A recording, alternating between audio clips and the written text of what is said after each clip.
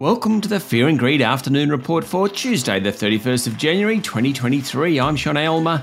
Every afternoon, we've got the 5 stories that happened today that you need to know about. Story number 1, surprisingly weak retail sales figures in December triggered a surge on the S&P ASX 200, helping it reach a 9-month high this morning. But from there, it was mostly downhill, and by the end of the day, the market was down 5 points to finish at 7,477 points. Among the large caps, diversified miner South32 dropped nearly 3% to $4.54. REA Group was off nearly 2% to $124.99, and gold digger Newcrest Mining fell 1.3% to $22.25. The lithium stocks also fell, led by Allkem, which was down nearly 8%. Mining services group Mineral Resources fell more than 4%. The retailers really were the standout, with Woolworths up 3.5% to $35.98, and Coles Group up 2.3% to $17.79. Sleep apnea group ResMed closed 2.4% higher after being up and down quite a bit in recent sessions.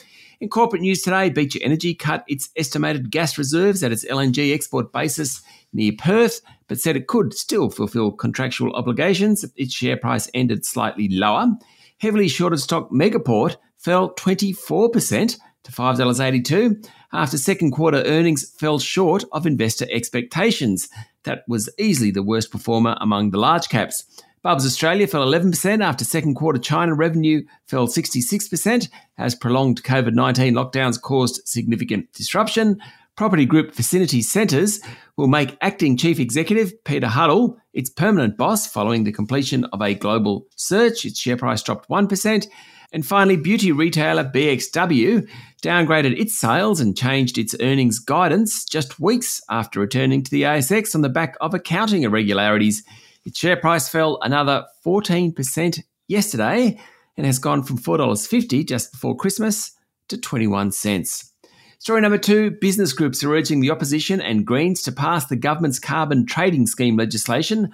Both the Australian Chamber of Commerce and Industry and AI Group have called on politicians to pass the bill to provide business certainty. ACCI Chief Executive Andrew McKellar says the legislation, which is an upgraded version of the safeguard mechanism created under the coalition, is the best way to secure planning and investment to decarbonise the economy without sacrificing reliability or affordability. Story number 3, battery minerals miner IGO Limited has unveiled a 6-fold increase in profit, and that's thanks to lithium. But that couldn't prevent a 7.6% fall in its share price. Even though it cut nickel production, IGO announced a big jump in its half-year dividend. IGO transformed itself in 2020 when it bought a stake in Australia's best lithium mine and the nation's first battery-grade lithium processing plant. As a result, lithium was easily the biggest contributor to the $591 million half-year result. The result was a long way from the $91 million half-year profit for the same period last year.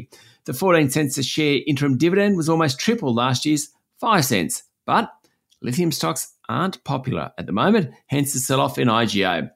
Story number 4, AMP Bank has picked up the home loan business of neobank Nano Digital Home Loans. In Nano Digital's case, the fintech said it couldn't secure enough money to grow, so was shutting its mortgage books, and somewhere between $500 million and $1 billion worth of home loans will end up with AMP. Some non-bank lenders have found it harder to compete with the big banks as rates have risen because their cost of funding is higher. Now, banks have been very innovative. In Nano Digital's case, it offered 10-minute home loan approvals, but they've found the going tough. If nothing else, innovators and disruptors in traditional markets like banking force the incumbents to work just that little bit harder. And finally, story number 5, it was a rough night on Wall Street with the tech-heavy Nasdaq suffering its worst day in more than a month, while the broader-based S&P 500 was also down. Apple and Microsoft led the indices lower. That's it for the afternoon report for Tuesday, the 31st of January 2023. Michael Thompson and I will be back tomorrow morning with the Wednesday edition of Fear and Greed. I'm Sean Aylmer. Enjoy your evening.